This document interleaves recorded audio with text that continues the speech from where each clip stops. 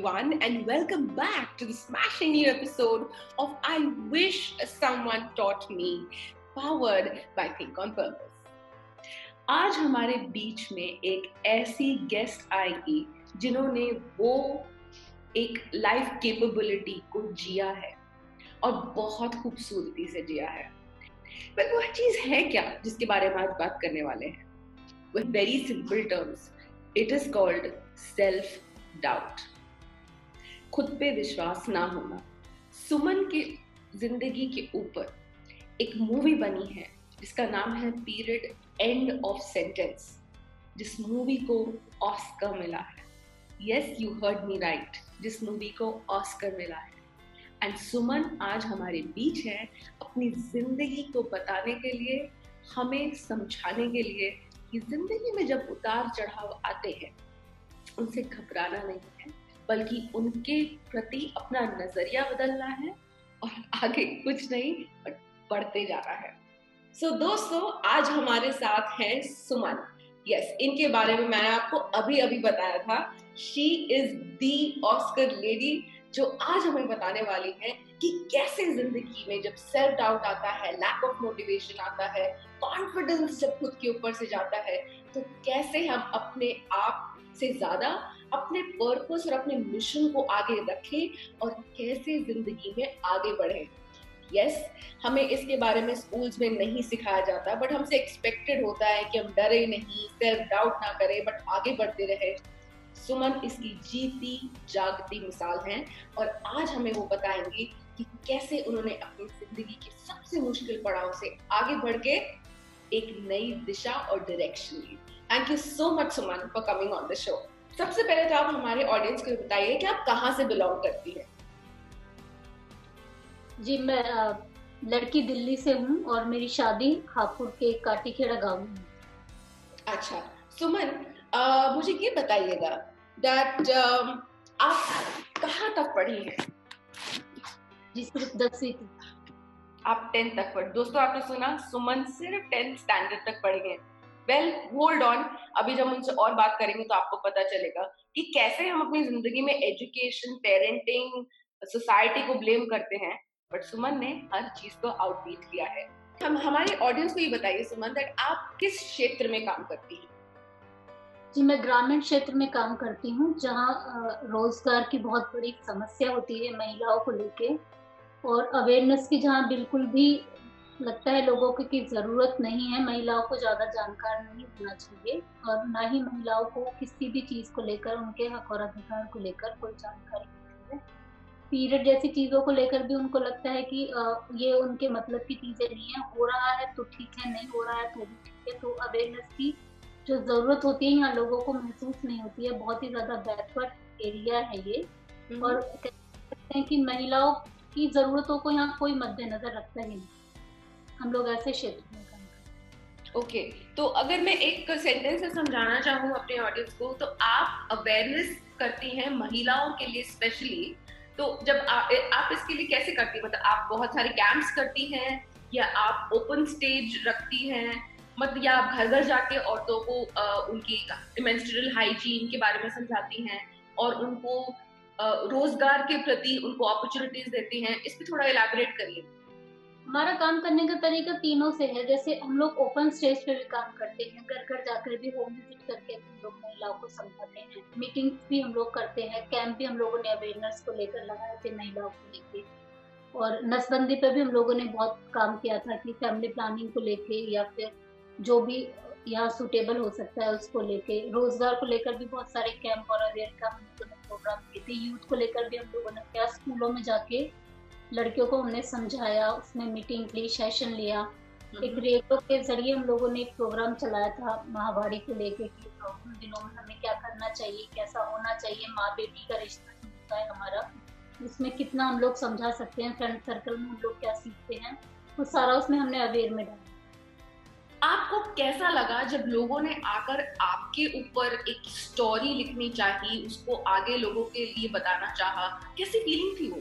जब ये pad project आया था 2017 में, तो लोगों की धारणा थी कि पैड जैसी चीज का नाम लेना भी बहुत बड़ा पाप होता है। महावारी कई गुना पाप उससे भी बड़ा है कि हम लोग एक पैट फैक्ट्री लगा रहे हैं और उसमें हम लोग काम कर रहे हैं। गाँव जैसे विलेज में ले जाकर वहाँ पर उस काम को महिलाओं को आगे लाना और काम करना बहुत चैलेंज के लिए। तो करते हुए जब काम कर रहे थे तो अमेरिका से जो लोग आए थे मूवी बनाने के लिए, उन लोगों ने उस पर मूवी बनाई कि हम लोग कैसे काम करते हैं। इस मूवी को बनाने के 2 मकसद थे हमारे कि एक, हम लोगों को इसकी ज़रूरत क्यों है?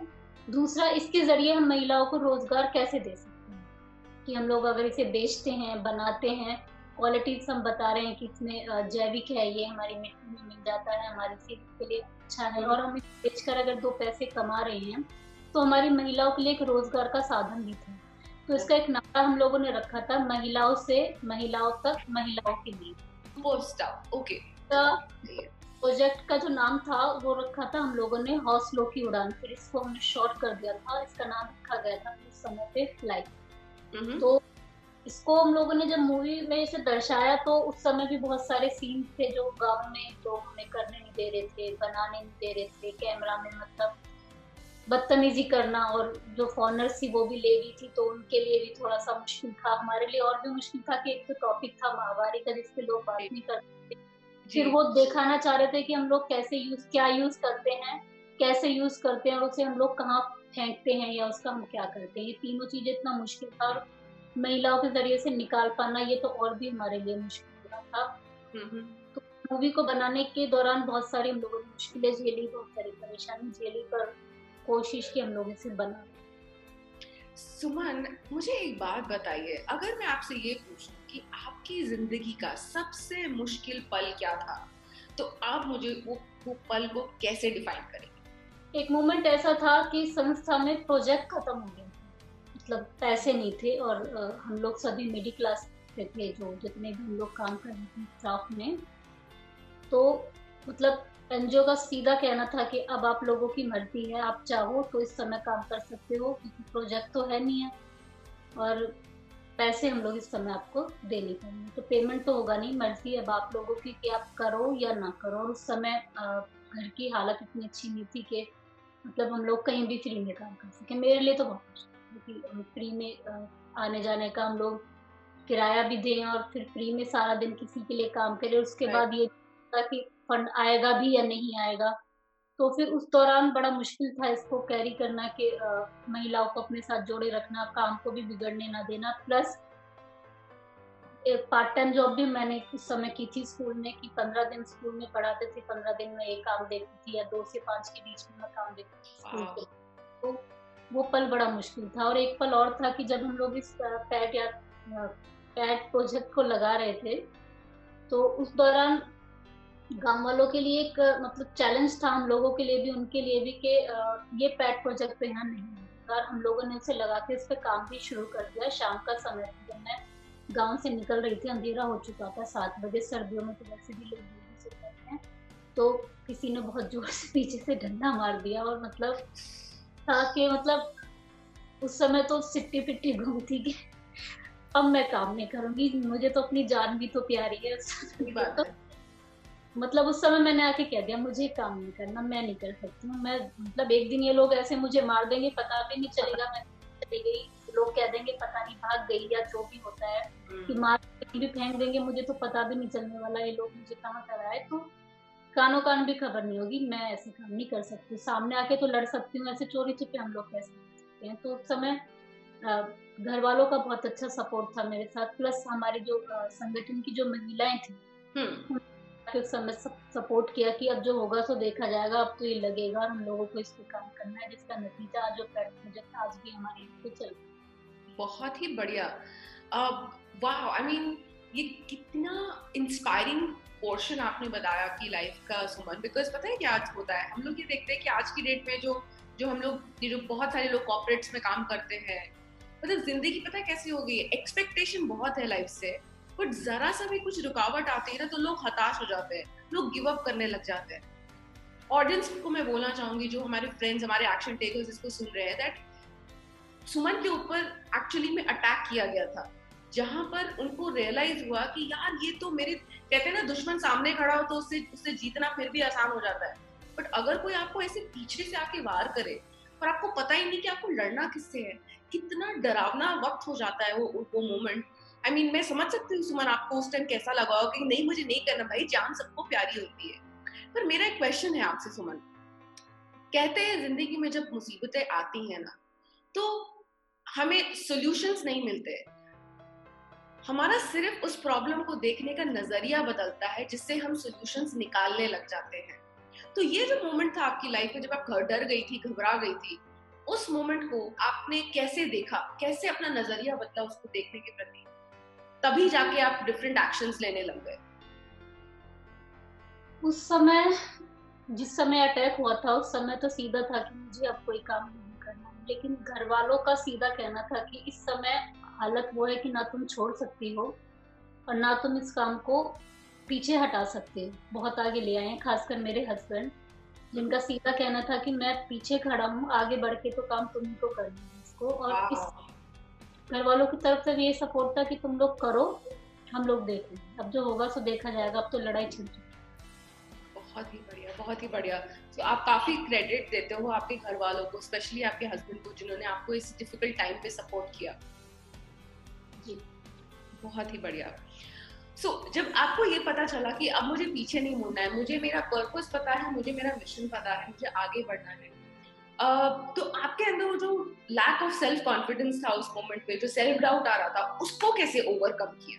बिकॉज वो तो चीज आपके अंदर है, सपोर्ट चाहे जितना भी हो बाहर से, बट इंसान के अंदर का जब विश्वास टूटता है ना, तो उसको बनाना उसे खुद ही पड़ता है।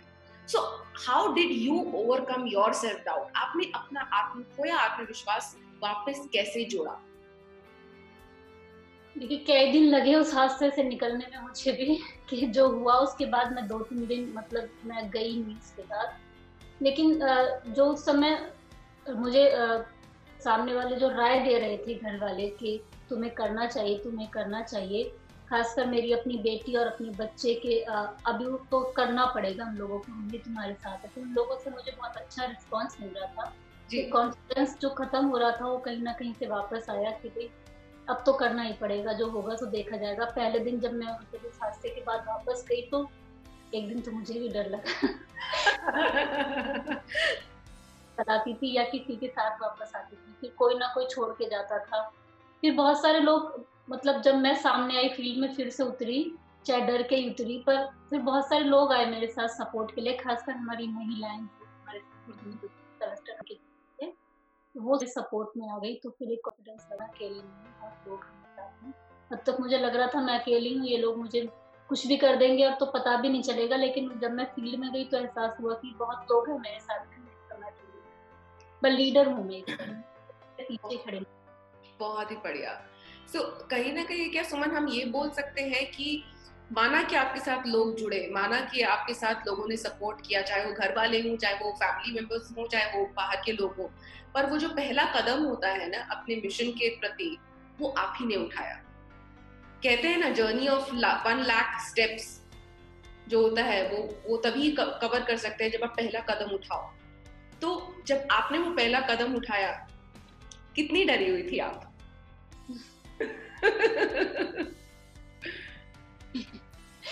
पता नहीं, पर हाँ डर लगता है। बट आपको क्या लगता है कि अंदर एक वो आवाज होती है जो हमेशा हमें बोलती है कि चल आगे बढ़, मैं हूँ?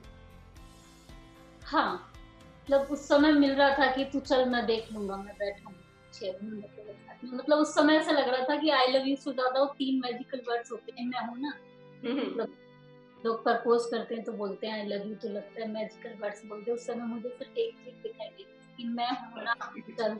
तो पीछे से कोई बोल रहा है मैजिकल वर्ड, मैं हूँ, चल। तो बहुत ही बढ़िया, बहुत ही बढ़िया। तो सुमन, मुझे एक बात बताइए, जो आज के लोग हैं जो जिंदगी के थोड़े थोड़े सेटबैक्स से घबरा जाते हैं, बैठ जाते हैं, सोचते हैं कि हम में कैपेबिलिटी नहीं है, हम नहीं आगे कर सकते, देखो मैं छोटे शहर से आया हूँ, ये छोटी शहर से आई हूँ, मुझे कॉन्फिडेंस नहीं है, देखो ये लोग कितने ज्यादा स्मार्ट हैं, या बहुत सारे लोग बैठ जाते हैं ब्लेम करने के लिए, उसकी वजह से मेरी जिंदगी खराब हो गई, देखो मैं ऐसा कर सकता था, कर सकती थी, पर नहीं हो पाया। तो ऐसे लोगों के लिए क्या मैसेज है आपके एंड से, जो खुद में कॉन्फिडेंस बहुत जल्दी खो देते? कि उनके लिए ये मैसेज पता नहीं सही है या गलत है। मैं इतना ही कहना चाहूंगी कि इंसान अपने अंदर के जो सपने होते हैं उनको हमेशा जिंदा रखे। पता नहीं कब कौन से कदम पे कौन से मुकाम पे हमें ये मौका मिल जाए कि हम उन्हें पूरा कर सकें। और हमेशा ना सपने जागते हुए देखने चाहिए, सोते हुए कभी ना देखने चाहिए हमें, क्योंकि जो सपने हम जागते हुए देखते हैं शायद हम उन्हें पूरा कर पाते हैं। पूरा करने के लिए किसी क्वालिफिकेशन की या किसी मतलब बहुत अच्छे स्तर की हमें ज़रूरत नहीं होती है। कभी-कभी बहुत छोटे स्तर से भी हम लोग शुरू कर सकते हैं। अगर मैं आपको अपना ही बताऊँ कि मेरी 10वीं भी क्लियर नहीं हुई थी कि मेरी शादी हो गई और मैं शहर से सीधा एक बैकवर्ड गाँव में गई थी। वहाँ 20 साल पहले लाइट भी नहीं थी, टॉयलेट, बाथरूम, रसोई, किचन मतलब कोई सुविधा ही नहीं थी वहाँ पे उस समय पे। जब मैंने शुरू किया 20 साल के होते-होते मेरे पास 2 बच्चे थे। जब 17 साल की उम्र में मेरी शादी हुई थी और 20 साल के होते-होते मैं 2 बच्चों की माँ थी। उसके बाद 2003 या 4 में मैंने स्कूल में पढ़ाना शुरू किया। स्कूल भी था कि गाँव में नीम के नीचे बच्चे बिठा के पढ़ाना शुरू कर देते हैं। वहाँ से मैंने अपना करियर शुरू किया। यानी मैं ऐसा कहूँ कि 15-17 सालों से मैं कंटिन्यू कोशिश करती चली आ रही हूँ। 1-2 दिन की कोशिश तो है नहीं है, लेकिन घर वालों का सपोर्ट होना बहुत ज़रूरी है। बिल्कुल।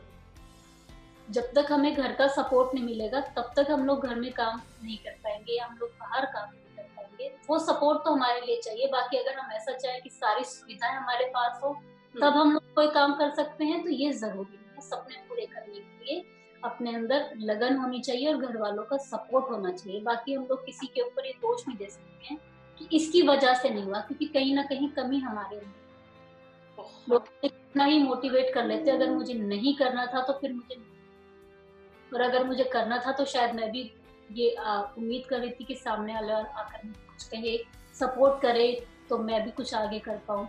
तो कभी कभी उम्मीद हम लोग कर सकते हैं, लेकिन हमेशा हम दूसरों के ऊपर डिपेंड है तो फिर सपने वो दूसरा ही पूरे कर देगा, हमारे किस लिए। बहुत ही बढ़िया, बहुत खूबसूरत बात बोली दोस्तों सुमन ने अभी। दैट चुपचाप बैठे रहने से कुछ नहीं होगा, और अगर आप अपने बारे में ये सोचते रहेंगे तो ये सोचिए कि जिससे जब आप उंगली उठा के दूसरों को ब्लेम कर रहे हैं, याद रखिएगा कि कमी आप में भी है और बहुत बड़ी कमी आप में ही है। सो सपने जो है, सुमन बोलती है कि रात में मत देखिए, दिन में देखिए, बिकॉज वो सपने आप जो दिन में देखेंगे ना, उनको पूरा करने की कैपेबिलिटी भी आप में है। Well Suman, before we end this interview, मैं एक ये सवाल हर किसी अपने सेलिब्रिटी गेस्ट से पूछती हूँ, क्योंकि बहुत जरूरी है। बिकॉज थिंक ऑन पर्पस जो जो मेरी संस्था है जिसमें हम काम कर रहे हैं, हम लोगों के लिए वो लाइफ कैपेबिलिटीज उनको समझाते हैं जो हमारे कहीं स्कूल में या घर पे हमें कभी सिखाई नहीं जाती। जैसे मान लीजिए आज आप ही ये बात कर रही है, ये जो सेल्फ डाउट है, सेल्फ कॉन्फिडेंस है, ये हमारी टेक्स्ट बुक या किताबों में स्कूल में कोई नहीं पढ़ाता। हमारे परिवार में इसके बारे में कोई ऐसे बात नहीं करता कि बेटा ये सेल्फ डाउट होता है ना तो ऐसा करना चाहिए। बट एक्सपेक्ट हर कोई करता है कि हम फियरलेस हों, सेल्फ डाउट ना करें, आत्मविश्वास हमेशा होना चाहिए। तो मेरा आपसे क्वेश्चन है सुमन, जब सेल्फ कॉन्फिडेंस इतनी इंपॉर्टेंट चीज है, इतनी जरूरी चीज है, तो ऐसा क्यों है कि हमें इसके बारे में कभी फॉर्मली सिखाया नहीं जाता? आपके नजरिए से ऐसा क्यों है? इस 15-17 साल की जर्नी में मैंने एक चीज महसूस करी अपनी लड़कियों के या औरतों के बारे में, कि हम ही लोगों को नहीं सिखाया है कि आत्मविश्वास हमारे अंदर होना चाहिए। अगर समाज को ऐसा लगता है, क्योंकि पुरुषवादी समाज है, कि अगर एक औरत के अंदर कॉन्फिडेंस आ जाएगा या आत्मविश्वास आ जाएगा या उससे अपनी पावर का पता चल जाएगा तो वो सब पे हावी हो जाएगा। और कोई भी पुरुष ये नहीं चाहता कि औरत उससे आगे बढ़ जाए, चाहे वो बहन हो या वो पत्नी हो या फिर वो कोई भी आदमी अपनी बीवी को या अपने घर की औरतों को अपने से आगे निकलने नहीं दे सकता। ये एक सोच है, ये एक धारणा है, या इनका ईगो हट हो जाता है, पता नहीं चला आज तक भी। लेकिन सिर्फ ये औरतों के ऊपर पाबंदी है कि उनके अंदर सेल्फ का जो है आत्मविश्वास वो नहीं आना चाहिए। इसलिए अगर उनके अंदर पहले तो सिखाते हैं, और अगर किसी लड़की के अंदर फिर भी गॉड गिफ्ट है कि वो फिर भी अपने लिए कर रही है, तो उसके साथ हर वो पॉसिबल कार्य किया जाएगा कि उसको बिठा दिया जाएगा, उसको आगे निकलने नहीं दिया जाएगा, पढ़ाई रोक दी जाएगी, सब कुछ होगा, लेकिन उसे आगे नहीं निकलने देंगे। ये सिर्फ हम औरतों के ऊपर टॉपिक दिया है आज के समय। जैसे फॉर एग्जाम्पल मैं कहूँ कि कभी किसी ने आगे से आकर बदतमीजी कर दी किसी भी लड़की के साथ, जैसे अभी छपाक मूवी आई थी तेजाब का, एक बहुत बड़ा इशू जो चल रहा है, चल तो बहुत दिन से रहा है, अभी मूवी के जरिए ज्यादा भी प्रचार प्रसार हो इसका, कि अगर कोई भी लड़का किसी लड़की को बदतमीजी करता है, जो भी करता है, वो घर में आके शिकायत करने से पहले उसमें अगर एक जो भी उसको था उसमें किसी से दिखाई दे रहा था तो कैरियर पहले है, सब चीजें तो घर तक ये बात पहुंचती है कि इसने इस लड़की ने इस लड़के को मार दिया, तो खबर कुछ और पहुंचती है। और फिर घर वाले लड़की को अच्छी तरह जानते हुए, उसके पेरेंट्स भी, उसके घर वाले जो भी होते हैं, ये नहीं सोचते कि जो हमारी बेटी कह रही है, ये जो हमारी लड़की कह रही है ये सही, बल्कि उस लड़के के ऊपर विश्वास करके कहेंगे ऐसा है, रास्ता बदल दो, घर में बैठ जाओ, ओपन से कर लो, अगले महीने तक शादी हो जाएगी, जो भी होगा मतलब उसका तिया पाचा वही कर देंगे, लेकिन उस लड़के से मिलने की एक बार तो कोशिश नहीं। तो सेल्फ डिफेंस सिर्फ हम लोगों का खत्म किया जाता है, पहली बात तो सिखाया नहीं जाता, और जो थोड़ा बहुत होता है ना उसे ऐसे खत्म कर देते हैं, क्योंकि अगर उस लड़की के लिए उस समय आवाज उठा दी जाएगी तो बाकी लड़कों के लिए भी रास्ते, तो सिर्फ हम ही लोगों के साथ ही होता है, पता नहीं पहले से ऐसा क्यों होता है। सेल्फ डिफेंस तो सबसे बड़ी बात है कि जब कोई औरत बाहर निकलने की कोशिश करती है तो सबसे पहले उसको ना उंगली उठा दो और एक कोने में बिठा दो, मतलब उसे बदनाम कर दो और उसे बिठाने का इससे बढ़िया तरीका कोई नहीं है। बहुत बार जीना है 15-17 साल में कि लोगों ने बहुत बोला, बहुत बिठाने की कोशिश की, बुरा भी लगता था, लेकिन ठीक है चलेगा। आज जिन लोगों ने उस समय उंगली उठाई आज वो सेल्फी लेते हैं मेरे साथ खड़े होकर, मैं जानता हूँ इसको, ये तुम्हारी मतलब जो पैड वाली बोलते थे मुझे कि पैड वाली आ गई है, देख के थूक देना। एक ने तो यहाँ तक भी बोला कि मतलब मेरे हस्बैंड बीमार थे उस समय और मैं अकेली काम करती थी, उन्होंने आके बोला कि मतलब जा रही थी जैसे रास्ते में से 1-1.5 किलोमीटर पैदल चलना पड़ता है गांव में अंदर आने के लिए, कोई मतलब ऑटो वगैरह नहीं चलते हैं, तो मतलब उस समय मेरी उम्र थी करीबन 24-25 साल की थी मैं, तो ऐसे बोल दिया कि पैसे ही तो चाहिए ना, घर में बैठो, घर का खर्चा मैं दे दूंगा, क्यों बाहर निकल के रंग काला करते हो मतलब तुम मेरे साथ रहो। उस समय लिविंग रिलेशनशिप तो आज तो बहुत कॉमन सा वर्ड है, उस समय जो वर्ड यूज करते थे वो भी बहुत, उस समय सुन के घिन आती थी, बताओ ये ऐसे बोल रहे हैं। फिर उसके बाद एक बार रात को मैं वापस आ रही थी दिल्ली से, 10 बज गए थे मुझे और मुझे वो मिल गए, तो मैंने उनसे कहा भाई साहब आप घर तक तो जा रहे होंगे, आप मुझे भी छोड़ दीजिए, जाना तो एक ही जगह है दोनों को। तो बोले मेरी बात नहीं मानने का यही नतीजा, आप पैदल 10 किलोमीटर था वहां से, फिर मतलब कुछ ना कुछ किया, घर तो खैर में आ गई। अब जब ये ऑस्कर मिला उसके बाद वो मुझसे मिलने आए तो स्पेशल कहा, मैं इनको जानता हूँ, ये तो मेरी भाभी हैं, सेल्फी कुछ कोई बात नहीं। तो मैंने ऐसा आज मैं भी पैसे कमाती हूँ, अब क्या इरादा है आपका तो सेल्फ डिफेंस तो खत्म कर दिया जाता है हम लोगों का, ये हम औरतों में ही खत्म किया जाता है, पैदा तो होने ही नहीं देते ना उस कॉन्फिडेंस को लड़कियों के अंदर। और एक छोटा सा मैसेज मैं देना चाहूंगी कि हम लोग एक वर्ल्ड वाइड पैड यात्रा निकालने जा रहे हैं, ये पहली पैड यात्रा होगी हम लोगों की, या इस देश में पहली पैड यात्रा निकलने जा रही है हम औरतों के लिए। ये कश्मीर से कन्याकुमारी तक हम लोग इसे निकालेंगे, और हर स्टेट में जो भी हमारे रास्ते में होगा, स्कूल में, स्टेट में, गांव में, अवेयरनेस का जो हम प्रोग्राम करने जा रहे हैं, इसमें हमारा जो मेन मकसद होगा कि हर महिला, हर लड़की तक हमारी ये बात पहुंचे कि उसके लिए उसकी जो सेहत है वो कितनी जरूरी है। हम ऐसा कहते हैं कि हम अपने परिवार की रीढ़ की हड्डी हैं, तो अगर हम रीढ़ की हड्डी हैं तो हम ही मजबूत क्यों हैं। उस दौरान होने वाले जितने भी बीमारियां होती हैं, या हमें क्या यूज करना चाहिए, क्यों यूज करना चाहिए, कम पैसे में हम कितना कर सकते हैं, जिन लोगों को ये जानकारी ही नहीं होती है कि ये है कि अछूत माना जाता है, लड़कियों को घर से बाहर रखा जाता है, या जिस स्टेट की जैसी भी प्रथा होती है जो करता है वो उसके लिए क्यों है, तो ये जो क्यों है, हम उन लड़कियों के लिए बताना चाहते हैं, उन्हें ये जानकारी देना चाहते हैं। साथ में हम उन आदमियों को, उस यूथ को ये बताना चाहते हैं कि हमें जो हो रहा है, महामारी जिसे हम कहते हैं, कि महामारी को महामारी का भी नाम दिया गया है कि एक अछूत बीमारी हम लोग इसे मानते हैं कि ये अछूत नहीं है, अगर ये नहीं होगी तो बीमारी है।